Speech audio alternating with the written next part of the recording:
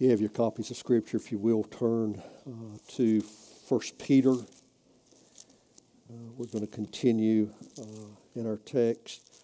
Last week we were looking at verses 4 through 10. We want to revisit that again today. This is our 7th week in a 16-week series in 1 Peter, and hope you've been encouraged so far. And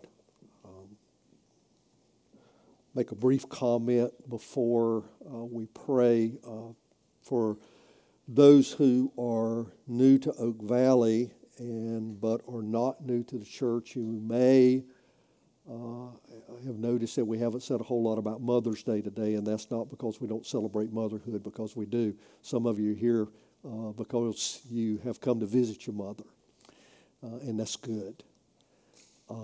We are grateful for motherhood. We see that under the context of God's sovereign plan for procreation and to bring about His work of redemption. We have all passed through, in some way, through the procreative process, and we have come into being, and then we've passed through the womb of a special woman that God providentially planned and prepared for you to come into this world. So we celebrate motherhood in the way that we celebrate womanhood, because it is something that has been ordained by God and is a part of His redemptive purpose. And we are grateful for that. Some of you have had special relationships with your mothers, and others of you, maybe your time with your moms were not so special. But nevertheless, God providentially used her to bring you into being. And we're grateful for mothers. God has not granted all ladies to bear children, and that has been a part of His plan as well. So the reason that we see motherhood under womanhood, and we also see that under the great providential work of God. Some churches today maybe will take motherhood and will celebrate it, and in the course of that, maybe even will forget about God altogether. In that case, motherhood has hijacked the worship of God, and we have not wanted that to happen here today.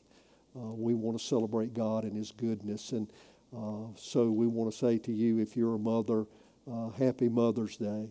And if God has not granted that for you, we want to say we bless the Lord for you because you continue to love children and care for children and care for people. And that is what is most important in the course of life, as we give ourselves and give our lives for the sake of others. We want to pray this morning for our community. In doing so, I want us to especially remember Cornerstone Baptist Church today and College Acres Baptist Church. They are assembling today, our sister churches. They are assembling today in this community for the final time apart. Next week, they will come together as Eastwood Community Church. And I think that is an incredible thing when we sit and we look at how churches, which in our area, for those of you who don't know, churches have often seen themselves as in competition with each other. So the reason that we pray for our sister churches is because we want to develop a culture here where we don't see ourselves in competition with, but we see ourselves in union with our sister churches and the work that God is doing in the community. But they're assembling today, they're celebrating the past, and they're looking ahead to the future. And I just think it's a tremendous thing. We want to pray for them as they go through that with all the emotion and all the things that are going on. And then we want to pray for our community, that our community will be blessed by their union, but that our community will also be blessed by us. And we're going to see again today why, as we revisit our identity and we look at our purpose and what God intends for us. So let's pray for them and pray for our community and pray that God will use us in reaching the community, in sharing the gospel, the only word of hope, and the only hope there is for their salvation. Let's pray together. Father, you are incredibly good and gracious, and we bless your name. We have sought to praise you today, and we have been reminded of your providential ordination of all things. And then we have come to you and we have said, guide us, lead us. In Christ, you're worthy. You are. You are worthy. Help us today as we run to you.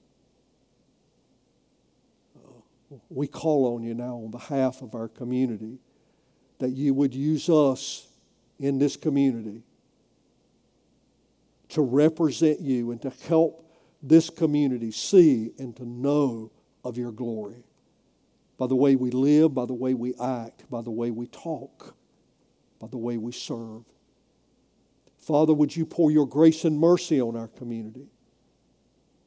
In the homes around us today, we know there are folks who are still sleeping because today is their day of rest. They're watching television programs. They have planned activities for the day without regard to you, without regard to your glory. Help us, Father, in helping them see that all of these things, as good as they are not what life is about, but that you are. And help them to be able to witness those things in the way that we carry ourselves and in the things that we do. Father, we cry out to you today, asking for mercy for them, and asking for help for them, and asking help for us as we seek to reach them. We thank you today for Cornerstone and College Acres. We thank you for the years of ministry of these two churches. Father, would you cause their day to be a rich day for them as they reflect on you? Would you bring to mind in their services of how you have blessed them and the influence that they have been in this community? Father, would you cause them to celebrate that? And then, Father, would you help them as they bring closure to their individual identities as churches and then come together next week as one church?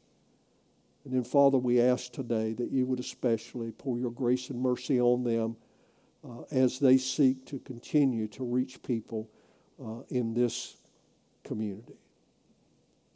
Father, would you help us as we seek to partner with them and with other like-minded churches who are intent on loving you supremely, loving others sacrificially, and living in the world distinctively.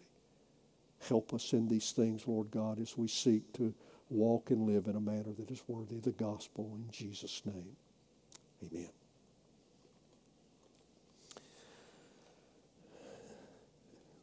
First Peter chapter 2, beginning in verse 4. As you come to him, meaning Christ, a living stone rejected by men, but in the sight of God chosen and precious. You yourselves, like living stones, are being built up as a spiritual house to be a holy priesthood, to offer spiritual sacrifices acceptable to God through Jesus Christ.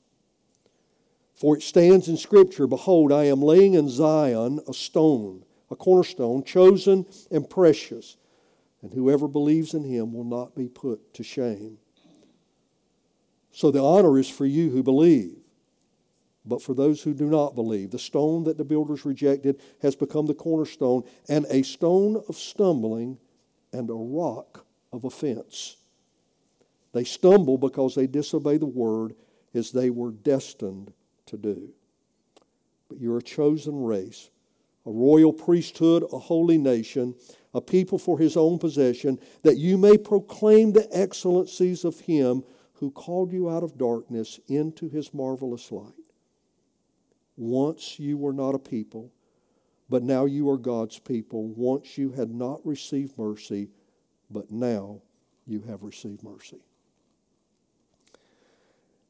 It is an incredible thing to be created in the image of God. Think about that. As far as we know from Scripture, No other created thing is of that order. No other creature, no matter how intelligent, and I thought about that as I was thinking through this. Back whenever I was growing up as a child, there was a television program called Flipper. Anybody remember that show, Flipper? Flipper was a pretty smart fish, or whatever that was, porpoise. Pretty smart, but not created in the image of God as far as we know. Not created in the Imago Dei. No other creature can relate to God in the precise way that He has enabled us to relate to Him. No other creature has been given His Word. No other creature stands that can be conformed into the image of His Son. No other creature is the object of God's affection in the way that man is. We see this even in Genesis in the responsibility that the first man is given and the way that God relates to him in the garden. Think about it. Remember that God charged Adam with obeying His instructions, and He put him over the garden to protect it and to keep it. And then God related to him accordingly. So as Adam was obedient, God related to him, and intimacy with God was the norm. That's not true with us. And it wasn't true after Adam sinned. Adam became disobedient, and when he became disobedient, the intimacy ended. It wasn't because God got mad and threw a tantrum of sorts, as if I didn't get my way. It was because Adam doubted God. Adam doubted God and then broke trust by disobeying Him. And it resulted in a punishment, a judgment. But it was more than that. It wasn't just a punishment. Something happened. The intimacy was broken. God in time, way before creation, when we speak of eternity, there's not a dot out there that is eternity on this continuum of time. For as long as God has existed, He knew and had planned to create the universe. Think about that for a moment. And create this planet, Earth, so that it would support the life of His image bearers. It's an incredible thought. He providentially planned for sin and thus establishing the greatest platform for showing His glory. We can't even begin to conceive the intricacies in all of this. And then He, through His Son's life, the giving of His Son's life, for the redemption of man's sin, gifting him righteousness, a righteousness that would never be tarnished, would show the extent of His glory. And you might think, to whom? Well, the answer is to every created being. He's going to display His glory. We've already seen, as we read earlier in chapter 1, that the angels see the glory of God in this and they are waiting to see the consummation of all that God is doing in redemption. We know from Romans chapter 8 that the world itself groans, waiting for the redemption of man. So the animals await all of this, and all those that God has created are waiting for these things. Things that we have an opportunity to be a recipient of, and only those image bearers are able to be a part of receiving this. Paul, in writing to the Philippians, said this, "Therefore God has highly exalted Him and bestowed on him the name that is above every name, so that at the name of Jesus every knee should bow in heaven and on earth and under the earth, and every tongue confess that Jesus Christ is Lord, to the glory of God the Father. So you see, all image bearers will come to realize that Christ is the one.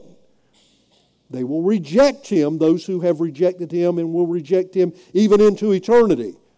But they will know that he is the Son of God. So all of those who have denied that Jesus is the Son, for all of those who have rejected him as God, for all of those who fail to turn to him and to give their life to him, they will recognize him and they will bow, understanding and knowing that he is the Son of God, and yet in that will continue to hate him if they hate him. But for those who have trusted in him here, we will love him into eternity. That's Peter's point. That was Paul's point. Last week we introduced our outline.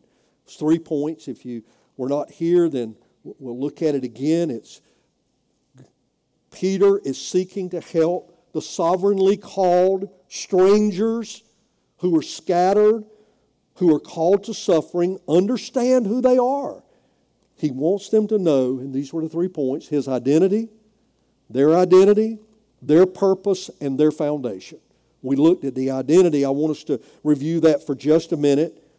He sketches out the identity of Christians, and Peter says, you are a chosen people. We saw that there in verse 9. But you are a chosen people, a chosen race, in fact. Peter's language he picks up from the Old Testament reference of Isaiah chapter 43, where the Lord says, I am the Lord your God, the Holy One of Israel, your Savior. I give Egypt for your ransom, Cush and Seba in your stead, since you are precious and honored in my sight, and because I love you, I will give nations in exchange for you and peoples in exchange for your life. And then a little bit farther down in chapter 43, we hear this, see, I am doing a new thing. Now it springs up. Do you not perceive it? I am making a way in the wilderness and streams in the wasteland. The wild animals honor me, and the jackals and the owls, because I provide water in the desert and streams in the wasteland. To do what? Well, to give life. To drink to my people, my chosen, the people I formed for myself, that they may proclaim my praise. And this is where Peter's going, that they may proclaim my praise. And then he says, yet you have not called upon me, O Jacob. You have not wearied yourselves for me, O Israel. You have not brought me sheep for burnt offerings, nor honored me with your sacrifices.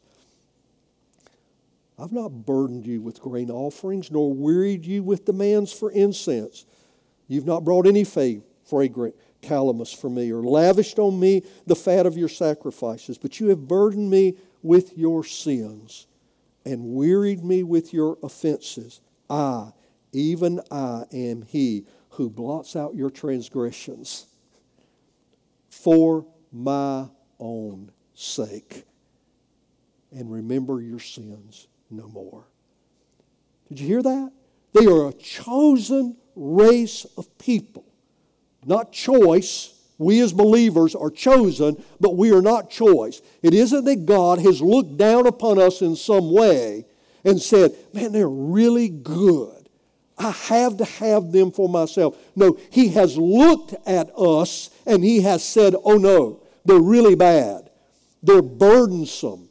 They have burdened me with their sins, but I choose them. I choose them for my sake, and I blot out their transgressions. If you're here today and you're a believer, hear that God has chosen you and He has blotted out, meaning that He has covered over, meaning that He has pushed away, taken care of your sins. And as we have heard earlier, it has come because Jesus Christ has borne the wrath for your sins. God was addressing His people, people that he was getting ready to rescue from exile in Babylon. They've sinned, they've fallen into idolatry, but God says he will blot out their sins in the same way that he looks at us, the church, and says, I love you, I have chosen you, I blot out your sins. Notice what else Peter says. He says there, you're a royal priesthood. Peter reaches further back into, if you will, back into the Old Testament text, all the way back to Exodus 19. You know, we just worked through Exodus and we looked at Exodus 19. Here's what we hear. Just before the giving of the 10 Commandments, this is what we hear. Now, if you obey me fully, keep my covenant, then out of all the nations you will be my treasured possession. So we hear that they are a precious people. They are a treasured possession. Why? Because God has declared them so. And he says, although the whole earth is mine, you will be for me a kingdom of priests and a holy nation. So he reaches back there. These are the words that you speak to the Israelites. The setting, of course, is the Exodus. God is getting ready to give them this covenant. And in the context of the Old Testament, the fact that all the Israelites are royal priests, it doesn't mean that there's not going to be a separate priesthood, but he has said that all of Israel are priests. He establishes a separate priesthood, but he said all of Israel are priests. And notice what he says here to the church. Notice what Peter is reminding these who are chosen and who are scattered. He said, you are a royal priesthood. In other words, you are kings and priests. Kings and priests. Royal priests. Let's think about priesthood for just a minute. The Levitical and Aaronic priest, they foreshadow at least two things when we get to the New Testament. One is that Jesus Christ is our sovereign priest. And we'll think about priests for just a minute, but it's helping us understand what our role is, what our purpose is. Our purpose is to be priests.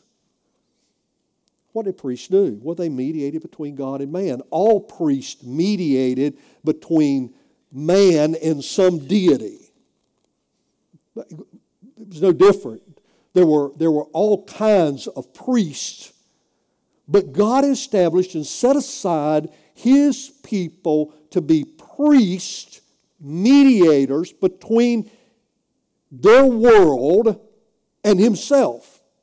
To be priests, to mediate, to work for, to point people to Him.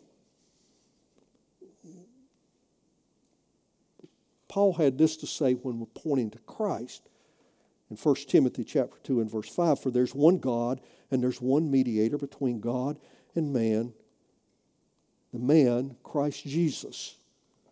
But here, Peter has said that God has said that they are a royal priesthood. But there's a second thing that it points to, and it points to, as we have said, the priesthood of all believers.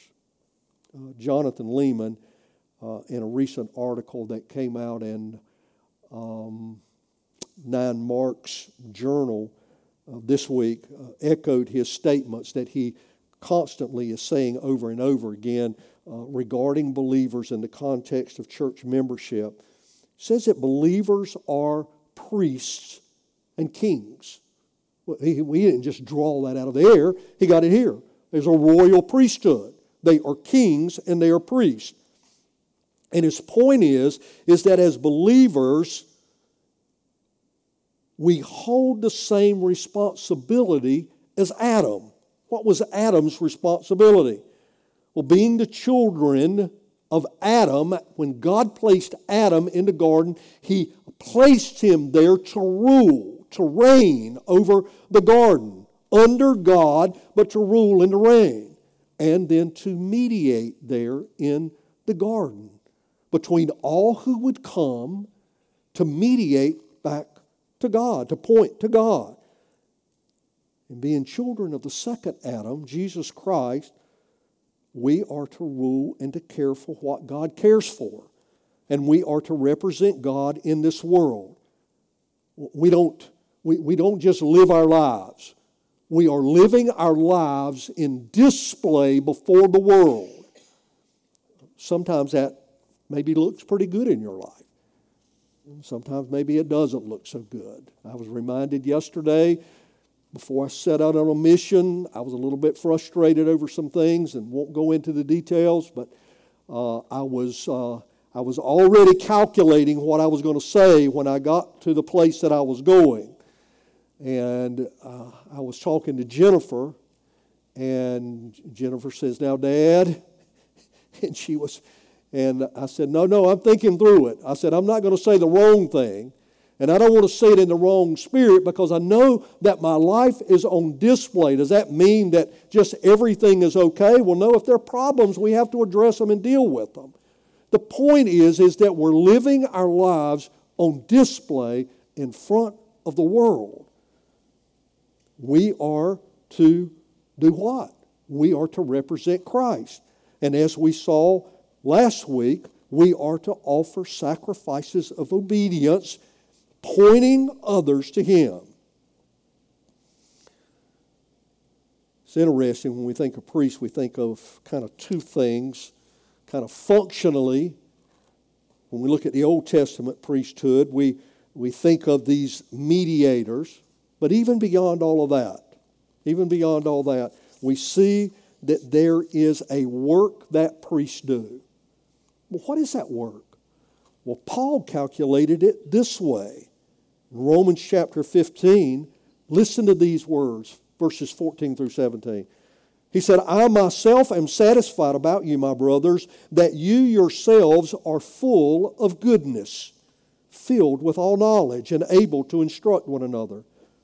But on some points I have written to you very boldly by way of reminder because of the grace given to me by God. And listen to this, to be a minister of Jesus Christ to the Gentiles. And now here's the point. Listen, this is the priestly work. In the priestly service of the gospel of God. So that the offering of the Gentiles may be acceptable, sanctified by the Holy Spirit in Christ Jesus. And then I have reason to be proud of my work for God. In other words, my priestly work is my proclamation of the gospel to those who are lost. That's what priests do. That's what we do. There's another element there. Notice what he says. A holy nation. Still part of our identity. We're just rehearsing this.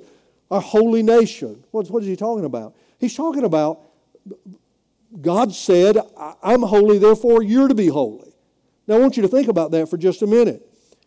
We hear throughout Scripture that there is only one who is holy, and that is God. So if I am to be holy like God, how is that possible? If God is the only one that's holy. Have you ever had that question? How can I be holy? God is the only one that's holy. Well, the holiness that comes upon us is that holiness of being sanctified, separated, and set apart. God is sanctifying, has set us apart, and is continually setting us apart in sanctification, working within us, causing us to look separate, be different than, and being conformed to His Son. God alone is holy, but He has sanctified us and He has set us apart. Believers, I want you to think about this for just a minute. As Peter is writing, these individuals who are sovereignly called, they are scattered, okay? They're strangers in the world, they're scattered, and they are suffering. He is reminding them of just how special they are. I think it would help us today to understand that if you're here today and you have trusted Christ, that you are incredibly special. You're special to Him because He has placed His hand upon your life. He has called you. He's called you. And you are His. And then notice what Peter says, a people for His own possession. A people for His own possession. Now we know that God owns everything. God rules over all of the universe. So there is a sense in which everything is God's. Nothing exists apart from God. But when he says here that you are God's possession, he's talking about something that is different. He's talking about the fact that God has lovingly chosen you and you are His. That He keeps you. I wrote it this way. God owns everything. He does. He rules over everything. He does. But because He has especially chosen you, the believer, you are His for His keeping. And you are His for His blessing. Now, what is our purpose? That's what we want to hear. Well, let's look at the next verse. Our purpose is, in the last part of verse 9, is that you may proclaim the excellencies of Him who called you out of darkness into His marvelous light. So you're a chosen people, you're a royal priesthood, a holy nation, a people belonging to God, that you may declare the praises of Him who called you out of darkness into His wonderful light. This is being drawn again from Isaiah chapter 43. Remember what he said? He said, I provide water in the wilderness and streams in the wasteland to give drink to my people, my chosen, the people I formed for myself, that they may proclaim my praise. Every good thing that has come to you has come to you because God intends you to declare His praises. That's the reason that there is no room for being silent as a believer. That's the reason that as a believer we will not keep our mouths closed about the things of God and the glory of God. We can't. We can't. Because what He has done in us and what He is doing in us and what He has done for us is the greatest thing in all of the world, because He has done that for His glory. We won't remain silent. We won't stay hidden. We won't conceal our love for God. We won't hide our love for God. In fact, I don't believe someone who's been touched by God and who's been awakened and realizes the nature of his and her sin and the intimacy that they did not have, and now they have a deep and abiding love for God, I just don't believe that we could remain silent about it.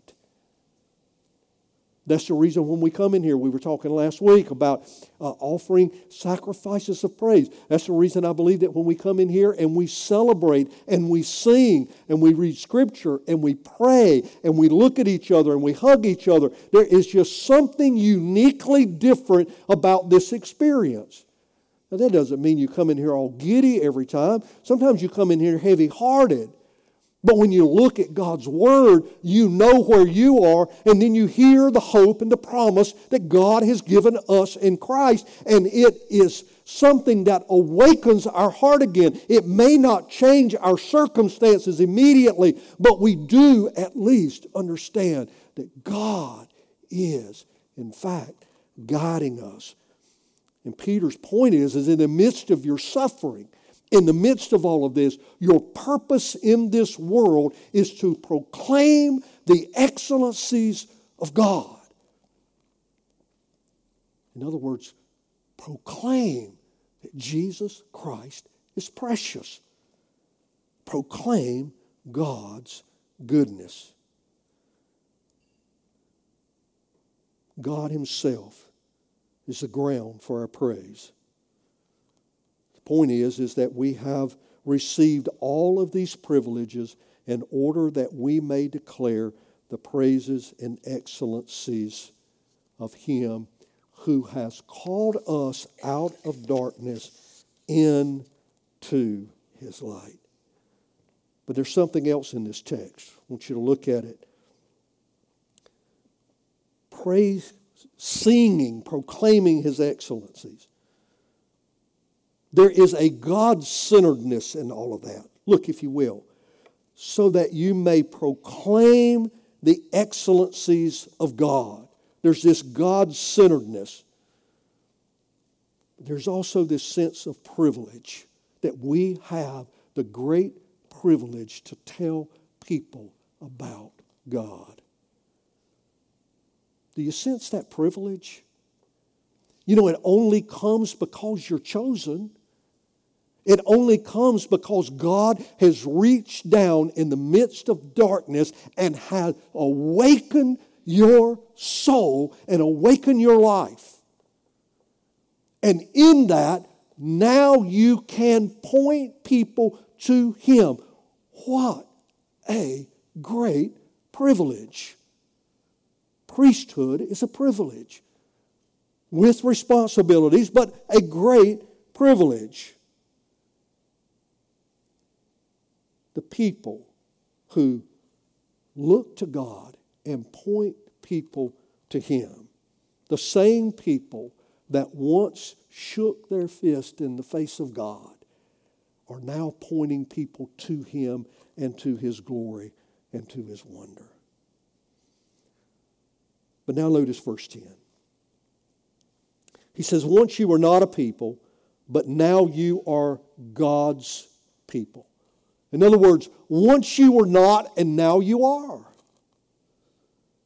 Once you were and now you are. Why? Once you were not a people, but now you are the people of God. Once you had not received mercy, now you have received mercy. What's Peter drawing from? Because he continues to point back to the Old Testament. Well, he's pointing us back to Hosea. He's pointing us back to Hosea. Remember the burden that Hosea had? You remember his burden? His burden is that God commanded him to marry Gomer. Commanded him to marry a betrayer. Commanded him to marry an adulteress. Commanded him to marry a prostitute.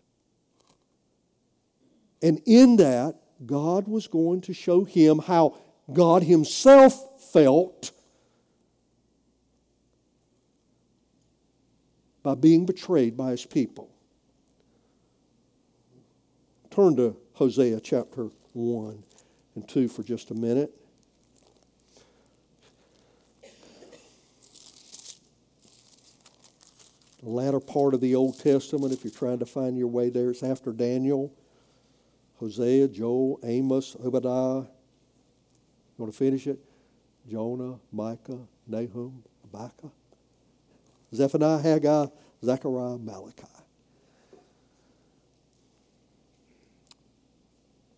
Look at what he says. Verse 6. Well, back up in verse 2. When the Lord first spoke through Hosea, the Lord said to Hosea, "Go, take to yourself a wife of whoredom, and have children of whoredom. For the land commits great whoredom by forsaking the Lord." So God is commanding him to do something so that he can now begin to understand in some way about God's redemptive work. So he went and he took Gomer, the daughter of Debalaam, and she conceived and bore him a son. And the Lord said to him, "Call his name Jezreel, for in just a little while I will punish the house of Judah. I will punish the house of Jehu for the blood of Jezreel, and I'll put an end to the kingdom of the house of Israel, and on that day I will break the bow of Israel in the valley of Jezreel." She conceived again and bore a daughter, and the Lord said to him, "Call her name No Mercy." Call her name No Mercy.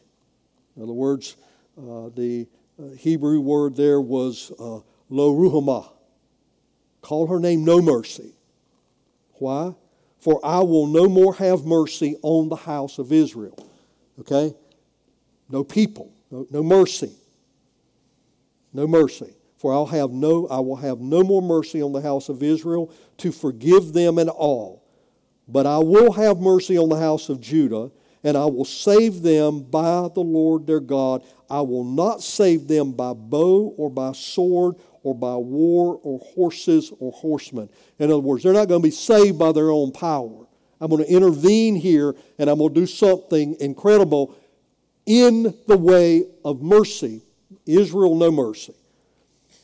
And when she had weaned no mercy, lo ruhamah, she conceived and bore a son, and the Lord said, call his name not my people, lo ami.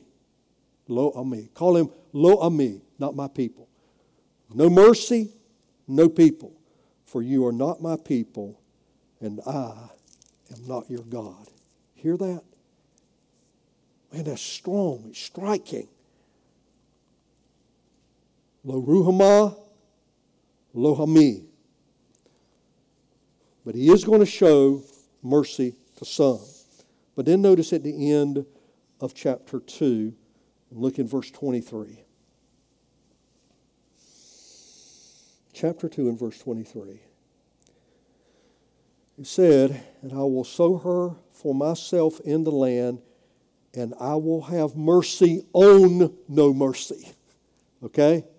The one he has just said that he would have no mercy on, he said, I will have mercy on no mercy, and I will say to not my people, you are my people. And he shall say, you are my God.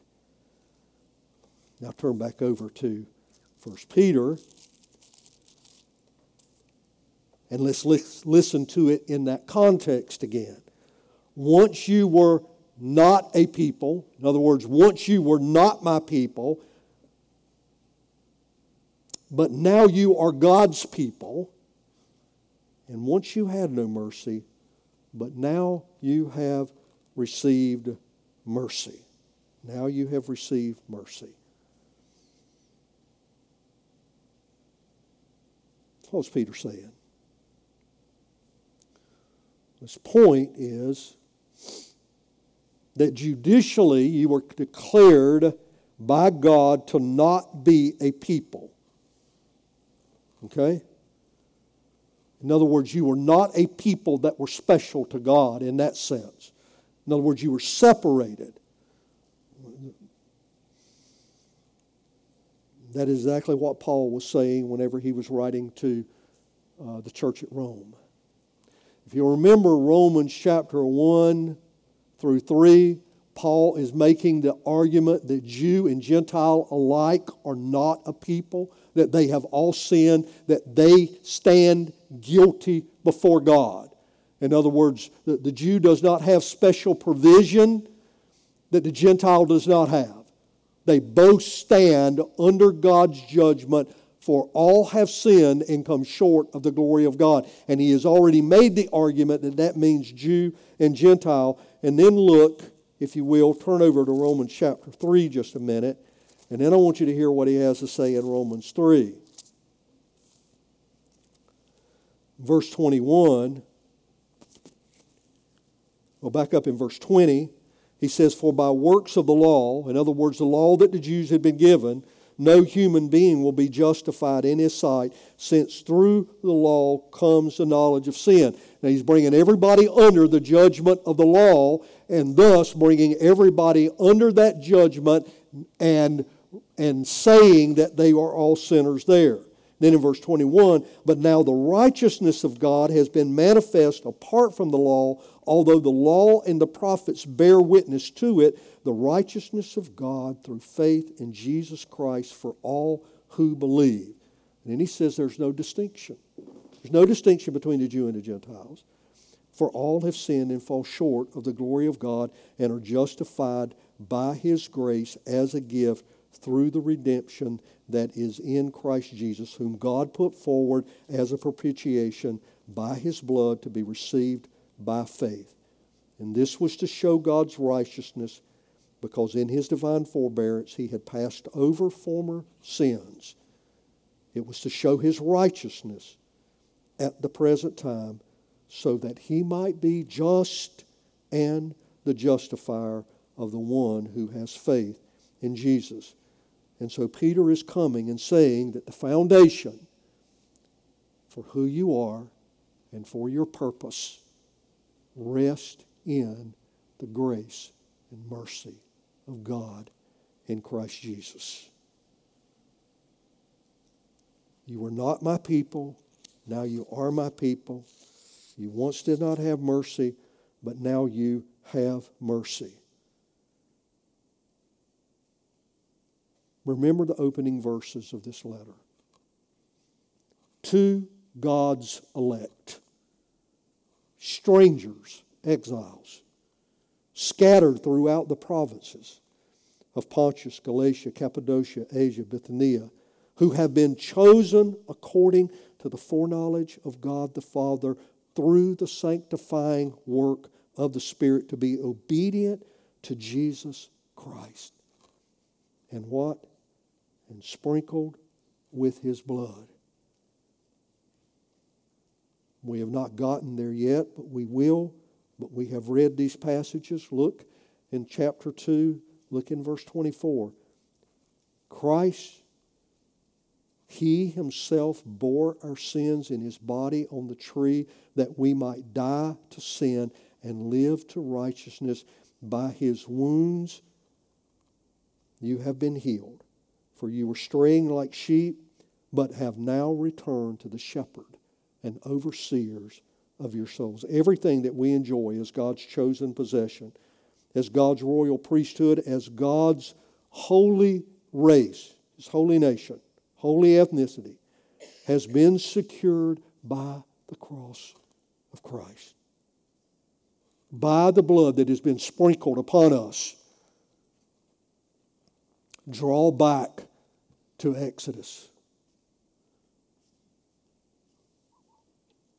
where the hyssop branch was dipped in the blood and was sprinkled and scattered on the people. And then when the tabernacle was made, the blood was splattered on the altar. Why? For purification, for sanctification, for being set apart. For what? For God's holy work. Why? Because the presence of God was there. His blood has been sprinkled on you, believer, setting you apart, sanctifying you for this holy work. What holy work? To proclaim the excellencies of Him who has called you out of darkness into His marvelous light. What does that mean for us? It means that we are people who love God supremely.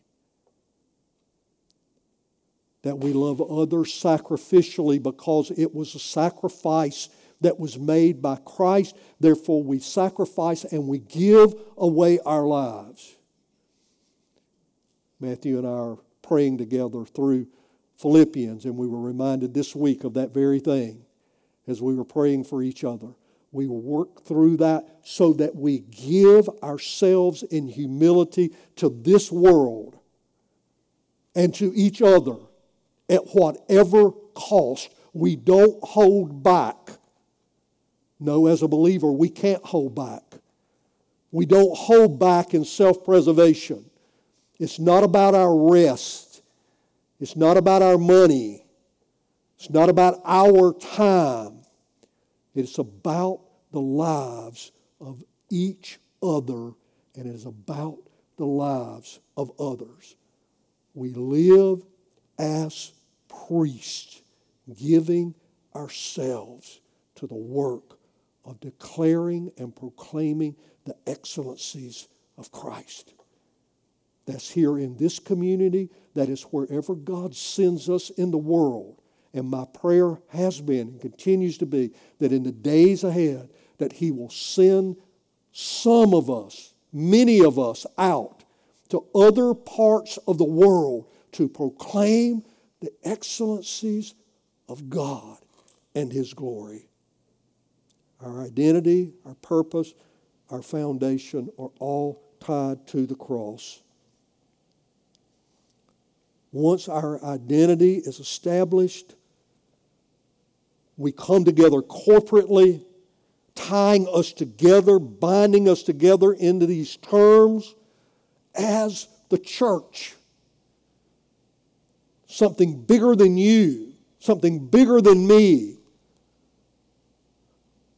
Something that stands together and holds together that the gates of hell cannot prevail. Do you hear that? That the gates of hell cannot prevail. Why? Because God has granted it so. That's who we are. That is our purpose. And that is the foundation for all of that. I hope you're encouraged. I'm encouraged, I'm convicted, and you know what it does? It gives me hope and causes me to be excited about the days ahead. Because whatever days we have, let's give it to being priests. Let's give it to mediating between God and this community and this world, wherever it is that God places us.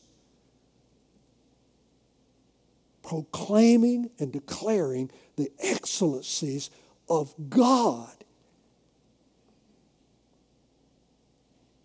And how precious the Lord Jesus Christ is. How precious is He? God declared Him precious, the Father.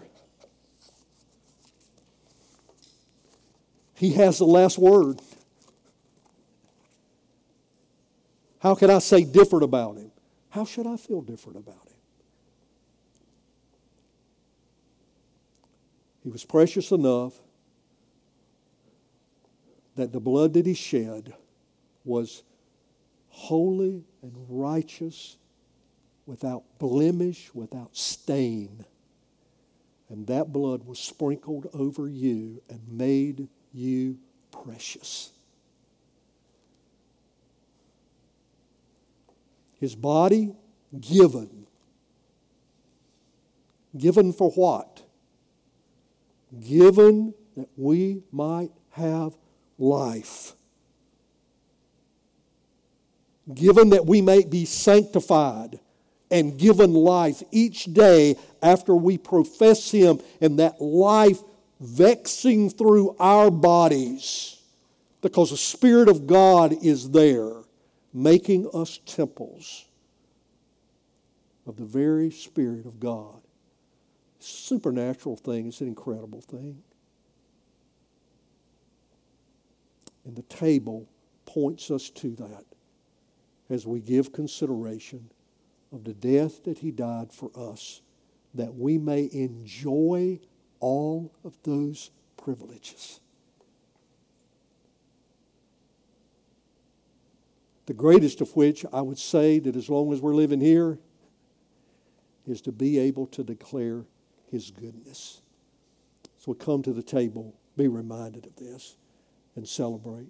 If you're a believer here today, you've trusted Christ, you've been baptized, you're in good standing with your church, and inasmuch as you know you're at peace with all men as much as you can be, we want to invite you to come to the table and just celebrate today.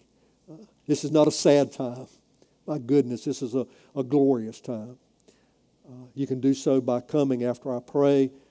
Just coming to the table, receive the elements, go back to your seat, and we'll partake of them together. Let's pray together. Father, thank you that you have chosen.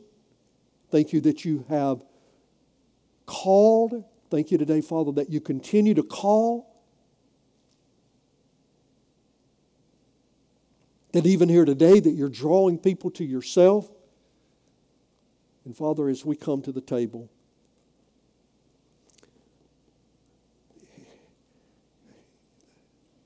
Cause our hearts to just burst forth in joy because of who we are and the great privilege that we have because of what Christ has done on the cross and in his resurrection. In Jesus' name, amen. Will you come?